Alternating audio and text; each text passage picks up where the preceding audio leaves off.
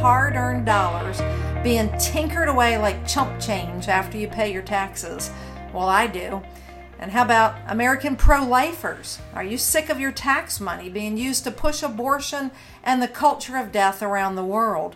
Well, the story that I have today, where I'm shining light in dark places, it's a $4 billion annual story, and it's about a whistleblower. It's a whistleblower story, and I'm asking for your help to share this interview far and wide with your spheres of influence.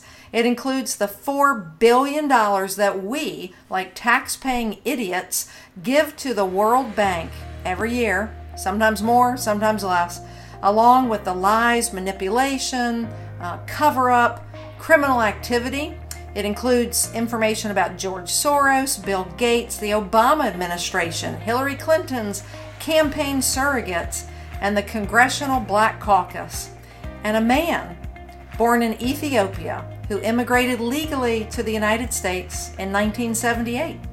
He worked midnight shifts to finance his education. He earned his PhD, I believe it was PhD in economics from George Mason University, and his name is Yonas Biru. This is Terry Beatley, your host of What If We've Been Wrong? I'm shining light into some dark places so that beauty, goodness, and truth defeat the schemes of the enemy. It's true, people are perishing for lack of knowledge, and we're instructed to have nothing to do with the evil deeds of darkness, but rather expose them.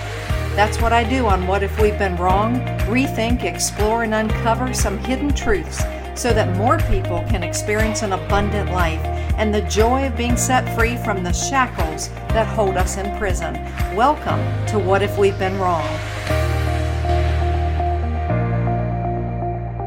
Welcome to What If We've Been Wrong? And today I want to get into your daring story of action where you are exposing criminal falsification of the global poverty data by the World Bank, who takes billions of American tax dollars and they we're their cash cow. And so God bless you for exposing what they've done, and we hope that you will have complete vindication when the time is right. So welcome onto What If We've Been Wrong? Well, thank you very much, Terry. It's a great pleasure to have the opportunity to speak to you and to your audience. By way of introduction, perhaps first it's important to describe what the World Bank is. Mm-hmm. Most people do believe that the World Bank is just like any other bank in the U.S. The World Bank is a different animal altogether. It primarily mobilizes resources, collects money from rich countries such as the US and Europe, and help the development efforts of developing countries in Africa, Asia, and so on. So they do not lend money here within the US, but whatever money they collect from the US and Europe, they lend it out to poor countries to help spur their development. With sometimes zero interest rate, but at times very low interest rate. Mm-hmm. So that is very critical to understand what the World Bank is. Well, how long has America been contributing into the World Bank? Actually, the America started the World Bank in 1946, right after the Second World War, primarily to help European countries build back their bridges, schools, hospitals, and streets. So the whole purpose of it was more like a Marshall Plan for Europe. Right. That's why the World Bank was established. Okay. But soon after this goal was made, other countries, particularly from poor developing countries in Africa, Asia, and Latin America, wanted to have the same kind of facility that would mobilize resources from countries such as the U.S. and help fund, as I said, poor countries. So the U.S. has been part of the largest fund provider as well as the host of the World Bank since its inception, you can say. Right. Okay. And so, so what? Now you enter the picture in what year? Because you immigrated to the United States in 1978. Is that correct? I came to the U.S. in 1978. I'm an Ethiopian. I was in Ethiopia. That is the time that a communist government took the country over. So I ran out of the country on foot to a neighboring country, a small country called Djibouti. Yeah. And from there, I migrated with a United Nations immigration visa. Okay. When I came here, I had $12 to my name. So here I was in a foreign land with very rudimentary language capability.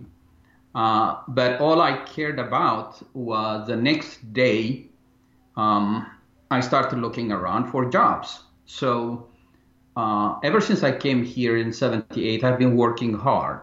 And you can imagine coming to a land that you don't know people and you have to learn the culture, the language, find yourself a place to stay, and also find yourself a job.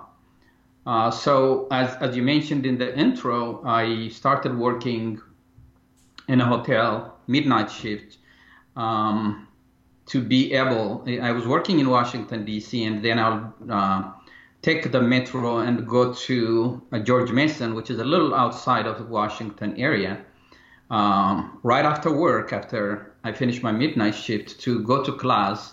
I was able to sleep only, between 4 o'clock and 7 or 8 o'clock in the evening. And then I'm back again to work. This is how I financed my education. But once I finished my bachelor's and then my master's, I was lucky to win what's called the John Allen Fellowship. It's a very prestigious and very conservative foundation that supported PhD programs as well as think tanks that are, pushing conservative ideals and are doing conservative economic thought. Right. So Okay. that very much helped me to complete my PhD in economics. Now, I'm just curious, when you came to the States, did you know you wanted to pursue a degree in economics? Did you already know that? And no, I came in to do, my hope and plan was to do science, either computer science, engineering, or maybe even to become a doctor, a medical doctor. Most of the time, as foreigners, when we come here, because of the language limitations, we gravitate toward this computer science, engineering, where we don't have to write a lot of papers, Right. and so on. But once I got into class, I really fell in love with economics. Okay. All right, so now we're going to fast track this real quick, and we want to get into this whole World Bank thing. What happens and how do you discover the outright audacious fraud that's going on at the World Bank? So just kind of fast forward it. You end up with a great career, and you work your way up the ladder, right? Yes, indeed. My last position at the World Bank was a deputy global manager of the International Comparison Program. The program was responsible to measure and monitor the development of every country. For example, when we say the U.S. has a GDP of this, or Japan has a GDP of that, or in Kenya or in Brazil, it's based on estimates that the countries provide us, and then we do more work on it and we publish that. So we are responsible to produce data for over 180, 190 countries. I was the second person in command for that project. What happened was the global manager retired, and I was up for promotion. And I had an excellent track record as a deputy global manager of that work. In that transition period, I was monitoring the data work, and one of the data we were producing was the number of poor in the world. So this data is very critical One, it is poor countries or developing countries in Africa, Asia, and so on depend on it to formulate their policies. For them, it's very important. Mm-hmm. But also, it's important for developed countries such as the US and Europe and Japan, Australia, and so on. It is based on that data they determine how much they're going to contribute to the development of these countries. All right, I already smell it now. Follow the money trail. Follow Indeed. The money trail. So really, a poor country has a vested interest in jacking up their numbers, but they didn't even have to do it. The UN did it for them, right? No, okay.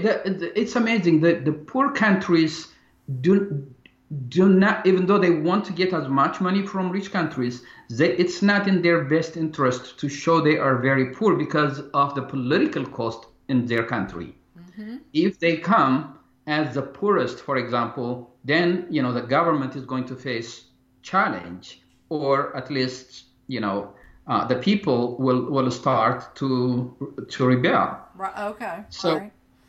But the World Bank, basically, when that number came to me, and I said, no, there are flaws in this number. The way it was computed is not right. And the end result would be we are going to have tons of millions of people poorer than they are. So I said, I'm not going to sign on this. My immediate supervisor, an Iranian woman, called me and she said, Yonas, we have to go with this number. You get a loan or you be quiet. And I said, I cannot be quiet because A, as a professional, I am responsible. B, as an African, we will be misleading these countries into using false data for their policies. So I knew that meant that I will not get my promotion. I also feared that they may terminate me, but it was hard for me to accept. So I informed this to the banks, to the World Bank Ombudsman, and also to the Chief Ethics Officer. That is what got me in trouble. My Iranian boss removed me from that project and denied me access to the data that I was responsible to oversee. Whoa. Not only did she do that, mm-hmm. but she also took my privilege to access the data processing software. So I was totally, completely removed from it. Even though you were the deputy global manager over all that data. At that point, because the global manager had retired, without having the name, I was the one running the shop, that department, that unit. So I was the primary person. Mm-hmm.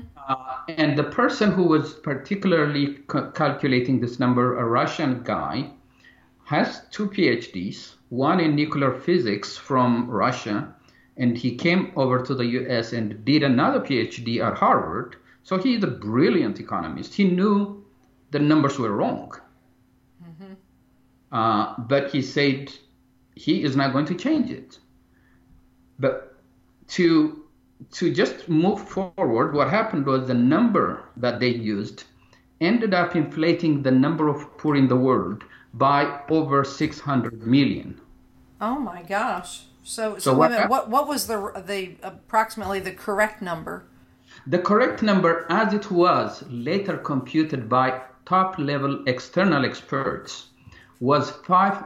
The world had at the time, we're talking about 2010. At the time, the world had about 571 million poor. Most of them in Asia because of the Indian population and so on. Then you have Africa, which had about 300 over 300 million poor.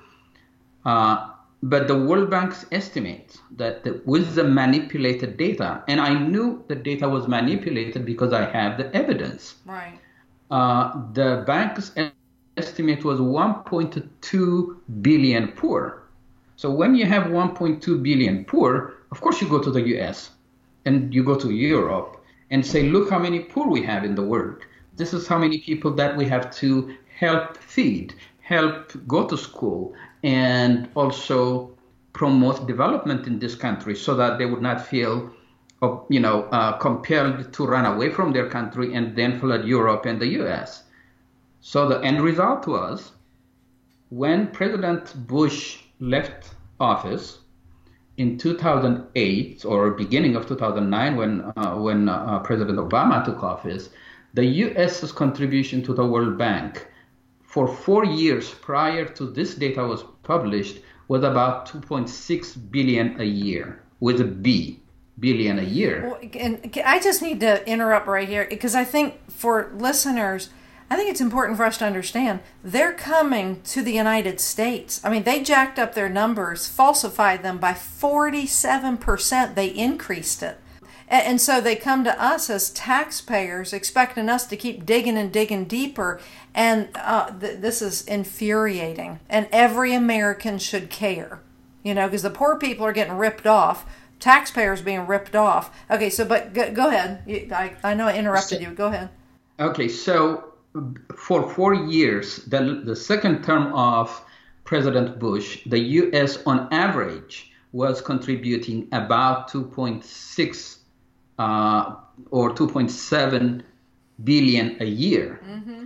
Right after this, manipulated data was published, and for 4 years, the U.S. contribution jumped to 4.5 billion, almost double. Not quite, but so when the poverty number, the number of poor in the world, was doubled just as a snap of a finger by manipulating the data, of course, the end result was Europe gave more money, and I don't have the exact numbers with me, but I know for sure in the US, the first 4 years of the Obama administration, the average annual contribution to the World Bank was 4.5.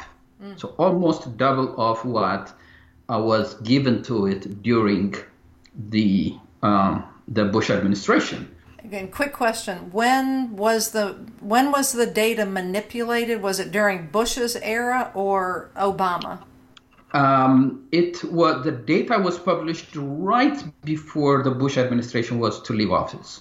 Okay, all right. Isn't that convenient for the Obama administration? Yeah. It came to light. I brought this out to light in 2009. And let's pause right there, Yonas, okay, because we need to take a hard break. Be right back. American taxpayers, if it's money that motivates you, stay tuned. If it's the pro-life issue, because you're sick of our money being spread around the world to kill babies in the womb, stay tuned. Something is in this for you, and we'll be right back. The Out Loud perspective awaits you in life, love, politics, a healthy lifestyle, your faith, personal development, and living an out loud life on AmericaOutloud.com. It's your news and entertainment network where you can listen 24/7 on our free apps on both Android and Apple. Welcome to the new era in communications, America Out Loud Talk Radio.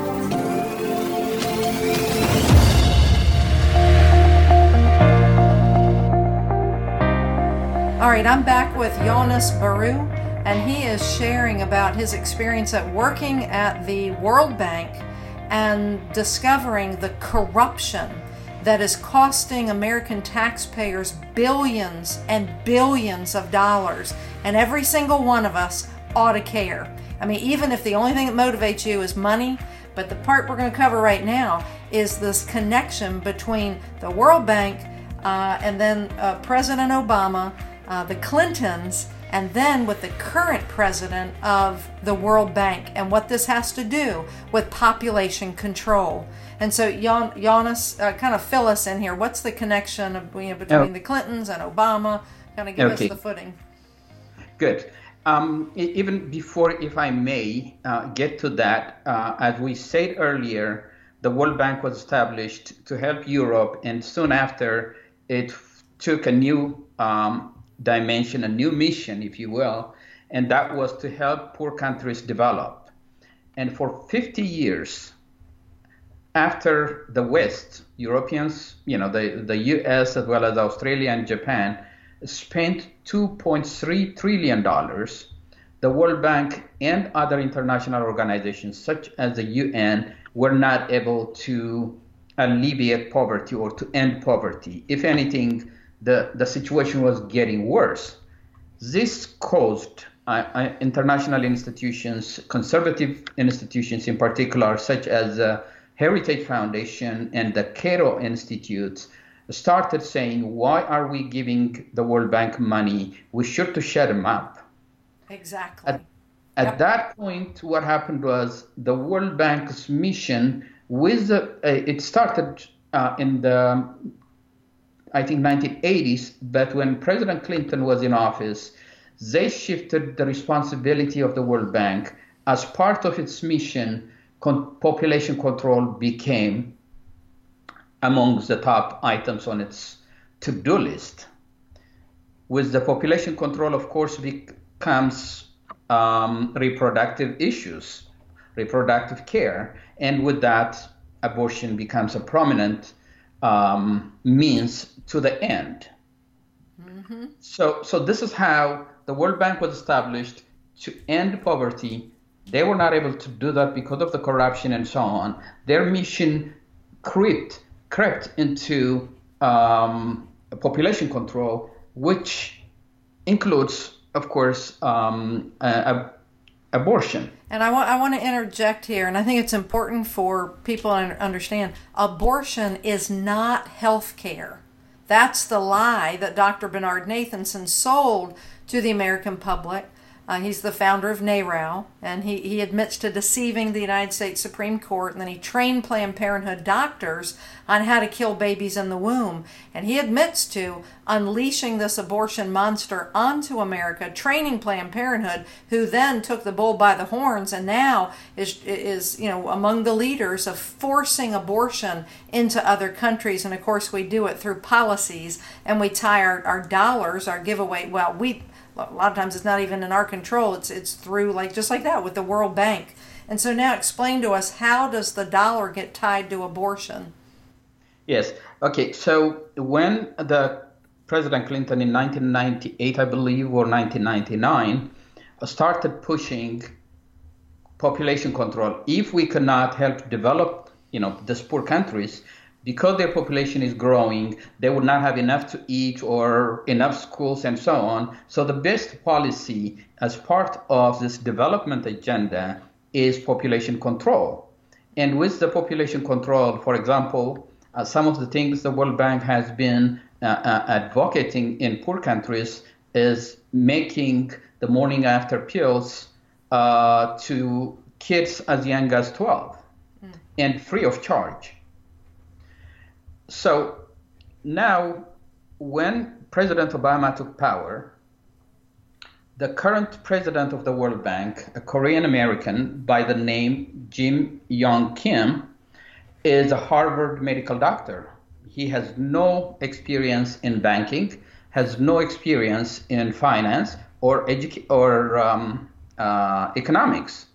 Unbelievable. It's almost unbelievable, but keep on. Yeah. So, at the strong recommendation of the Clintons, the Obama administration nominated the Korean American to be the president of the World Bank. And again, going back a little bit, the current World Bank president was one of the people who helped establish the Clinton Foundation when he was, I believe, chair of the Harvard Health Center. He has been working with them for so long. So people, particularly those of us who, I was gone, but those in the World Bank, as well as other development experts said, what does this guy know about development? What does this guy know about economics or finance or banking to lead the World Bank? But the agenda, of course, was that when he was at Harvard, he had created this health program that considers health care as a human right, and as part of that health care, he has included reproductive health, including abortion, to be a birthright. or a human right. So he was the perfect person to lead the World Bank's abortion revolution. Because we know the Clintons love abortion. They can't get enough of it. Keep on. Yes, and another connection also is it's not only with the Clintons that the current president is working closely with, but the other person that he works closely with was George Soros and Bill Gates. Actually, in one of the newspapers, he was asked, "What do you see the highlight of your career?" And he said the highlight of his career was when George Soros and Bill Gates gave him seed money to create his health program at Harvard. So he has deep roots. But what we also found was a confidential memo, or a confidential, actually not memo, thousands of pages of documents from the Soros Foundation that exposed how the Soros Foundation controls the World Bank, particularly in two areas, health and education. Mm-hmm. So the health and education, of course, are his entry point into controlling the bank. Now, what made my story relevant within this is that when I exposed this data falsification that resulted into more than doubling the number of poor in the world, which ended up getting twice as much money from the U.S. taxpayers, I was terminated. Whoa, but they terminated you. They terminated me, but the issue is this. They could not terminate me as a whistleblower because they don't want that story to come out. Okay. What they said was that, as I said earlier, I was up for promotion to become the global manager of the largest project in the World Bank. And that's a bit of a problem for them because you're fully aware of the falsification, and you're politically conservative, and you believe in free enterprise, and you're recognizing how George Soros has his hands all over everything. So, Yonas, you said they terminated you, but why did they terminate you? What goods did they have on you? Okay, that was the most important part of the whole saga, because as a deputy global manager for 8 years, I had an outstanding, and when I say outstanding, I'm quoting them, performance year after year. And they've been giving me a stellar performance record, so they could not say I was not qualified. Mm-hmm. But what they said was, we cannot give you the global manager position because, and I'm quoting, Europeans are not used to seeing a black man in a position of power. No way. They used a racial reason. Oh my gosh. Well, wait, were these white people above you? No, this was the Iranian woman. Okay. A Chinese, a Turkish. No, it's unbelievable. And a Lithuanian. Okay, and this is hard to believe, but this story has been published. Breitbart News. Oh, Breitbart News covered it. Breitbart News did. Okay, give me a date or at least a month on that. Breitbart News, or how would somebody find it? Yeah, it's July 2016. It's June or July 2016. Okay, hey, listen, I just want people to know that when this gets turned into a podcast, we will make sure that link is on the America Out Loud, my page on America Out Loud, okay? So, okay. Yes. Whoa. And also, The Hill has one of the conservative African Americans, Armstrong Williams, published an excellent piece where he said, not only did they tell me that they cannot give me the position because Europeans are not used to seeing a black man in a position of power, but they went beyond that. They went and degraded my record, my official performance record, and removed everything about my management performance. Went as far as going on their website, removing my title, Deputy Global Manager, removing my management accomplishments, everything was wiped out, and they reintroduced me as a technical person. Wow. And there is a reason for that. And the reason is, if I'm a whistleblower, if I was the manager of the project and I said that the World Bank falsified the poverty numbers to maximize the money they're collecting from American taxpayers, European taxpayers, I will have credibility. But if I am one of the 31 people who were working on that project, then I will not have as much credibility. Mm-hmm. So what happened then was, and this is also documented, fully documented by one of the U.S. senators, Chris Van Hollen, in a 73-page document. Where is Chris from? What state? He's in Maryland. Maryland, okay. Yes. Okay. So he has a 73-page document where he also lists that I was told, they cannot give that position to a black person. But what happened was, American civil rights leaders of about 500 churches and so on, as well as the U.S. government, pressured the World Bank to restore my record.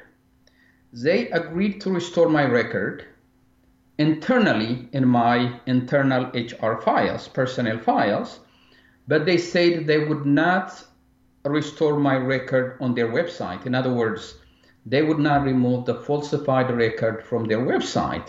When they were asked why, they said, my official record, my official performance record is too good to be true for a black man. Wow, that's incredible.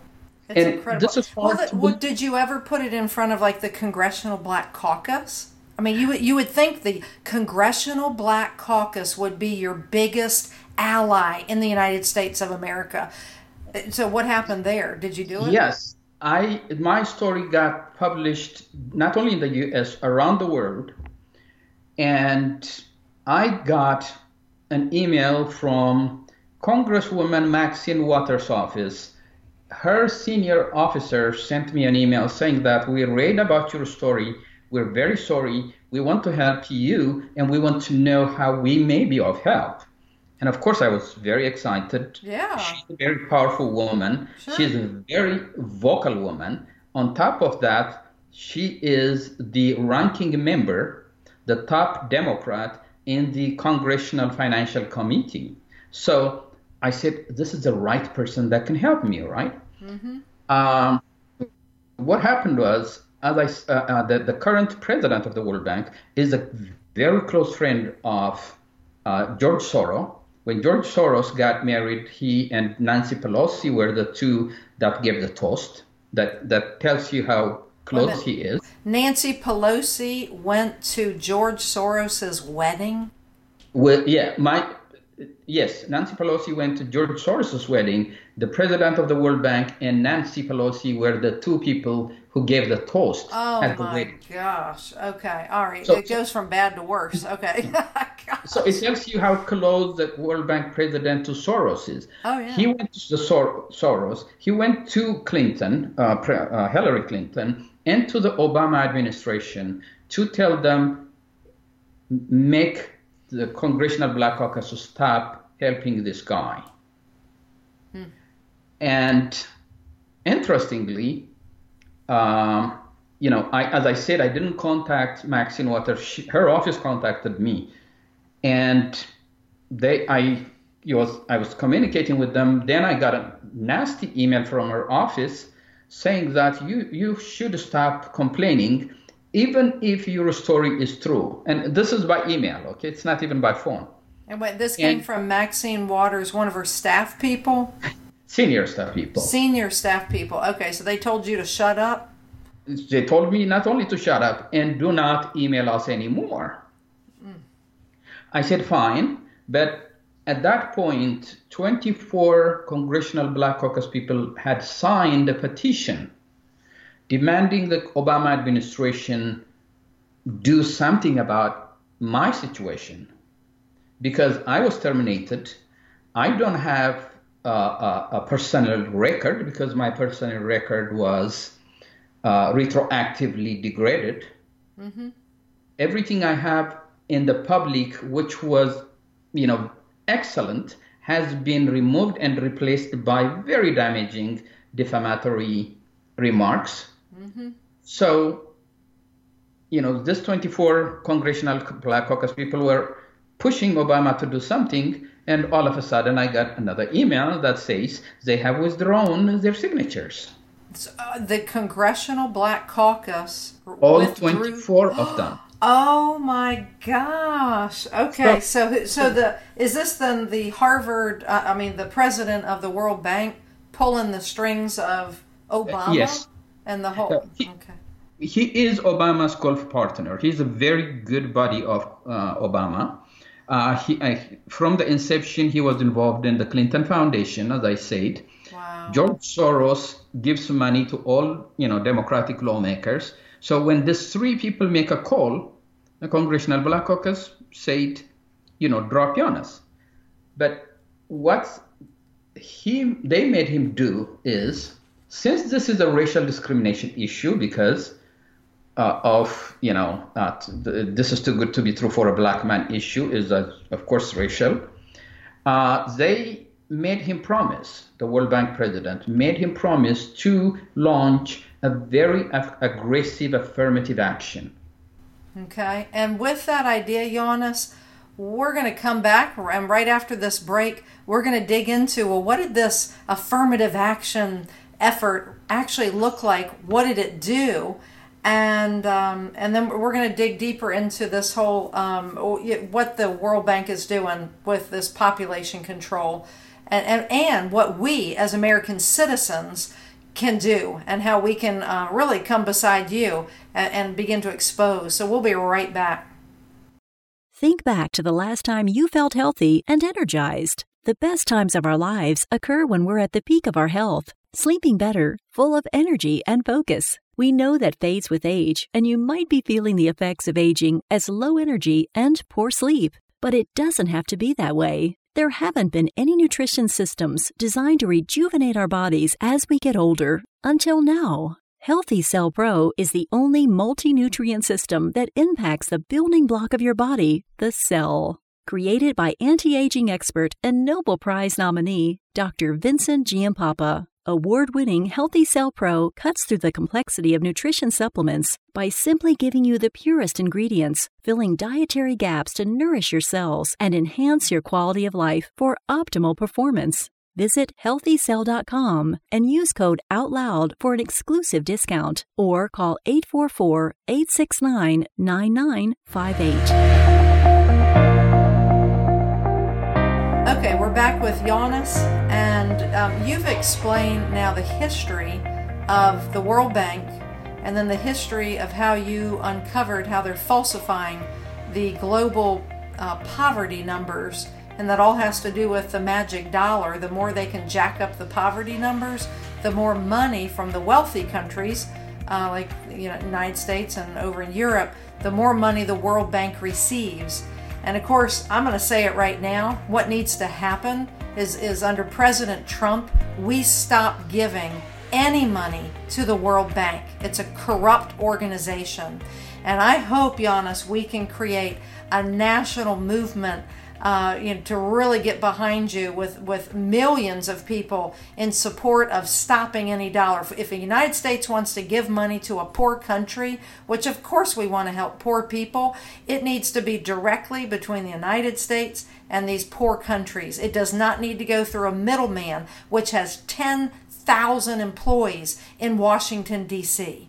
I mean, it is corrupt from the inside out. And so, in your mind, what needs to happen next?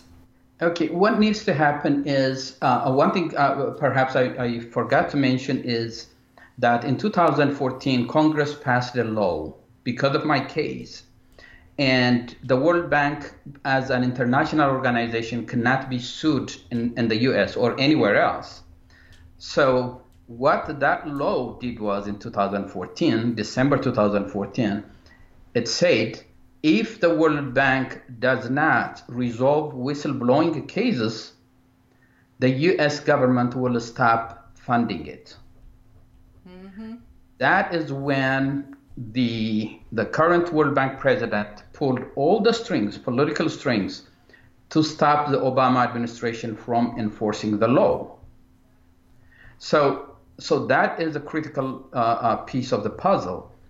Now, the next issue is the reason why I suffered that I have suffered, that they went to the extent of destroying my record internally and externally and making me someone who cannot be hired by anyone, because the kind of information they put on their website, you wouldn't hire someone like that. The reason they have done that is to give a lesson to others within the World Bank, the 10,000 staff. If you dare whistleblow on what we do, not only would we fire you, but we will make sure you will not be able to work anywhere else. We will destroy your career. That is the message that they are sending. That's why whether it's the pro-life people in the World Bank or pro-market advocates are silenced by fear. Mm-hmm. The only way that could be resolved is if the Trump administration comes and says, we have a law. We are a nation of laws. Therefore, since you have not agreed to resolve whistleblowing cases through external arbitration, we will not provide you with money. That is the ideal thing, because if that happens, then transparency shows this institution has corrupted, misused resources, and so on, and that will be the end of the bank's manipulation of not only U.S. taxpayers, but also poor countries in Africa, right, in Asia, and the Middle East. What we can do.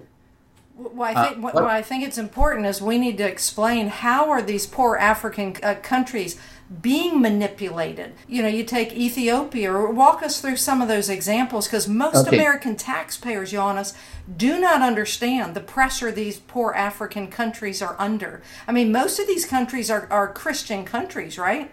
Yes. And what's being forced upon them because of this World Bank? Okay, let me give you two examples that have been raised recently. And one is, of course, abortion. Most of the African countries are very religious. You said Ethiopia. Ethiopia is, by many surveys, the most religious country, because some 97% of the people say they strongly believe in God, and they regularly go to church, not only on Sundays, but also during the weekends. Now just to be clear, are we talking about 97% are Christian, or are you adding in Muslims? No. I don't know how the questions went, but what the survey showed was 95%. Ethiopia is about 60% Christian, 40% Muslim. 97% of the people who were interviewed or the survey showed. Right. Okay. Yes. So what happens is, now imagine the World Bank going to Ethiopia with $1.5 billion. And what it says is, we're ready to give you, $1.5 billion for schools, for, girls' education, for bridges and for roads and so on. However, part of that is 100 million of that would be for health, of which 15 million of it will have to be for reproductive health, including abortion. The Ethiopians or the Kenyans or the Ugandans or the Brazilians or Asians do not have the luxury of saying, no, keep the 50 or the 100 million you're giving us for reproductive health. Give us the rest for education, for bridges, and for agriculture, and so on. They cannot do that. They either have to take the 1.5 billion, or they say, no, thank you, go back with your 1.5 billion. And so we're talking about a Christian country where abortion is illegal. They don't want this culture of death that America has embraced for 40-some years. They don't want it. They value life in the womb. This is a big thing to get across. And so it's forced down their throats. And when you are a poor country, so what you see is, okay, we'll take the $1.5 billion. And so it is enforced. It's that money for reproductive health becomes a condition for you to get that money. I know of a case where a number of people, religious leaders and so on, came to the U.S. and wanted to talk to one of the leaders, the conservative leaders in Congress, Congressman Chris Smith. Yeah.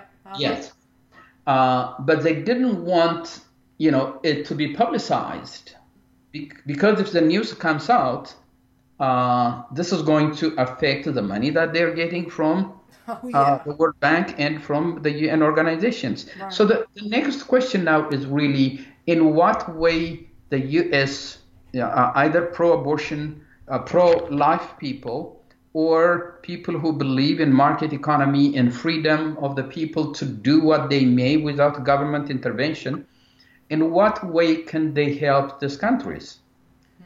Right now, most of the African countries cannot stand up against a force such as the World Bank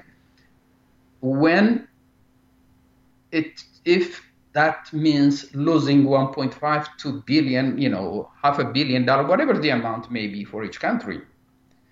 But if an American force, if a group of, let's say, pro-life groups in the U.S. were to be coordinated and work with the Africans and be the voice for these people, then the people in Africa, and there are many pro-life groups in Africa, but they do not have power. But if this kind of help comes from the U.S., the local pro-life people will be empowered, and B, even the government officials who do not believe in abortion or in gay rights or in any of these other rights could also feel encouraged, empowered to say, no, it's not right for you to come with, a condition. What the money you're giving us for bridges or for agriculture should not be tied with money you're giving us for reproductive health.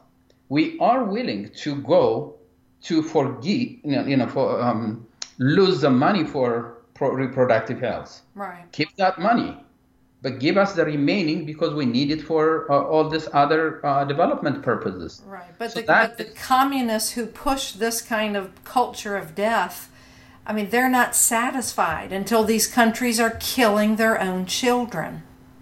And the other factor that I just so many times is left out is as they're pushing abortion into these countries, Yonas, that's one of the main precursors to breast cancer. And so what we've seen in the countries that have embraced abortion is breast cancer's gone through the roof.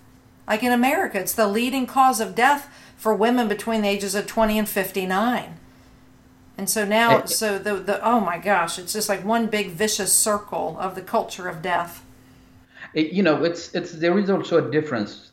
For example, here in the U.S., whether it's contraceptives or morning after pills, the people or the woman or the girl will have to go and buy it out of pocket. Mm-hmm. What is happening now in most African countries is that the World Bank and other international agencies are pushing to make them available free of charge. Mm-hmm. So where does this money come? Of course, the African governments are not using their own tax money for this. Right. This money has to come from outside. Mm-hmm. I have a friend who's from Kenya, and she has lots of ties to Kenya. She actually works in D.C., and the book that I wrote, What If We've Been Wrong, she gave me a fantastic quote, and I'm just paraphrasing because I don't have it in front of me, but it says something to the effect of, let's see, Warren Buffett and Bill Gates, Kenyan girls don't need your abortion money. We need money for education, but we don't need your abortion money. And they're forcing it. And she said it's all Kenya can do to try to keep Planned Parenthood out of their country. But it's being ramrodded in.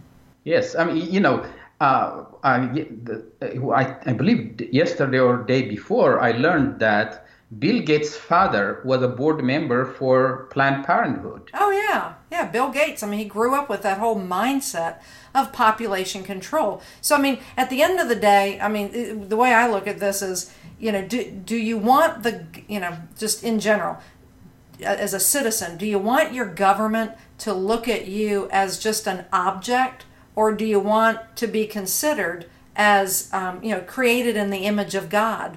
And we know what happens when governments just look at people as objects, as material. It's easy to do away with them.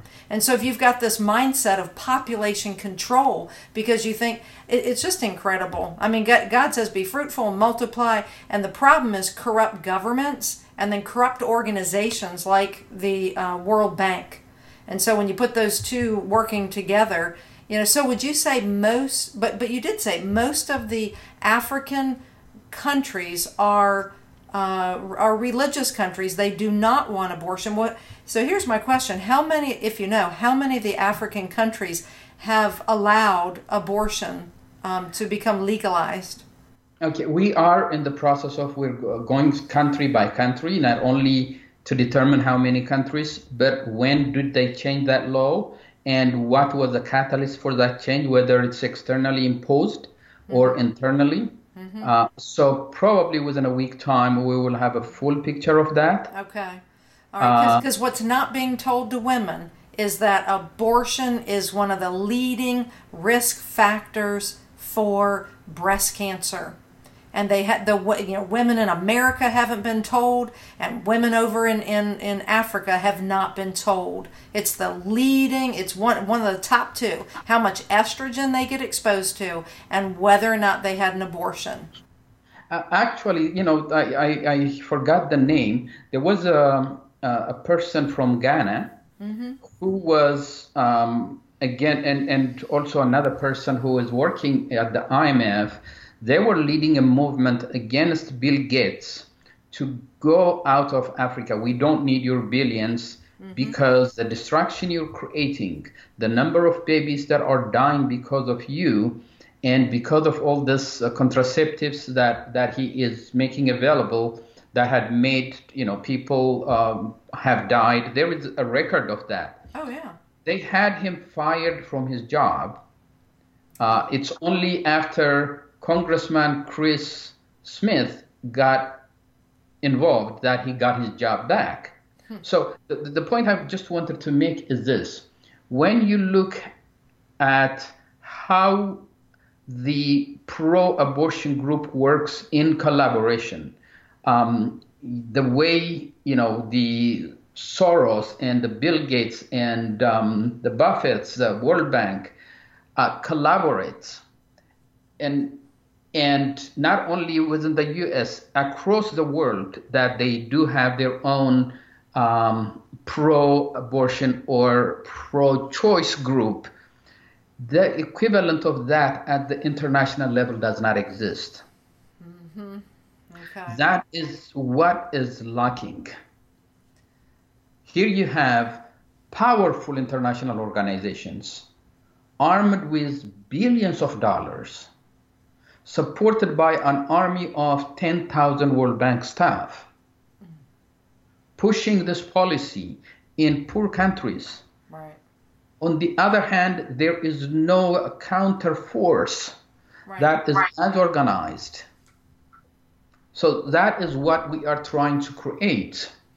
Well, I want to be part of your counter force, and having made Dr. Bernard Nathanson the promise to teach America how he deceived our courts, our legislatures, the Supreme Court, mind you, doctors, clergy, and then, Yonas, he trained Planned Parenthood on how to kill babies in the womb. Planned Parenthood at that point was not involved in abortions. He trained them. They took copious notes for 2 years. And I promised him I would teach America, the strategy of how he deceived this country.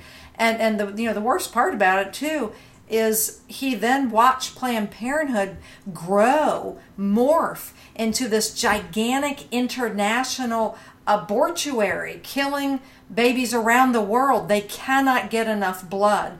And so, Yonas, I'm going to be very supportive of this cause. We're running out of time. I need you to tell us real quickly, what do you want people to do? What is the action item? The action item is really to call their congressman and woman and to say, stop funding the World Bank until they comply with our laws and until they stop using our tax money for abortion. Okay. And until they stop forcing poor countries to implement their policies.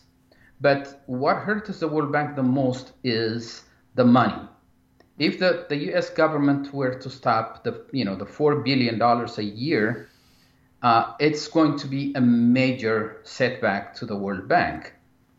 And the World Bank responds to political pressure. As I said, they do not respond to any legal authority because they are immune from lawsuits and U.S. courts. Exactly. It's all about the money. So we're about out of time. At the end of the day, this is about President Donald Trump needs to make sure we stop funding the World Bank, because it's the money that talks, and they can go just spend George Soros's money, but they don't deserve another dollar from American taxpayers. This is corruption at the core of corruption. It's wrong, and we as American citizens. So I'm going to ask, in addition to encouraging people to call their congressmen, call your senators, make these demands, just like Yonas said, but also want you to email me. Email me at Terry@hoseaforyou.org or info@hoseaforyou.org. That's info@HOSEA 4YOU.org. hoseaforyou.org.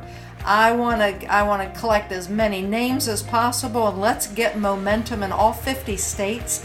And this is not the last bit. My listeners will have heard of this. We're going to get behind you, Yonas, and we're going to grow the momentum. Okay, thank you for being on. I really appreciate it. Thank you. God bless you.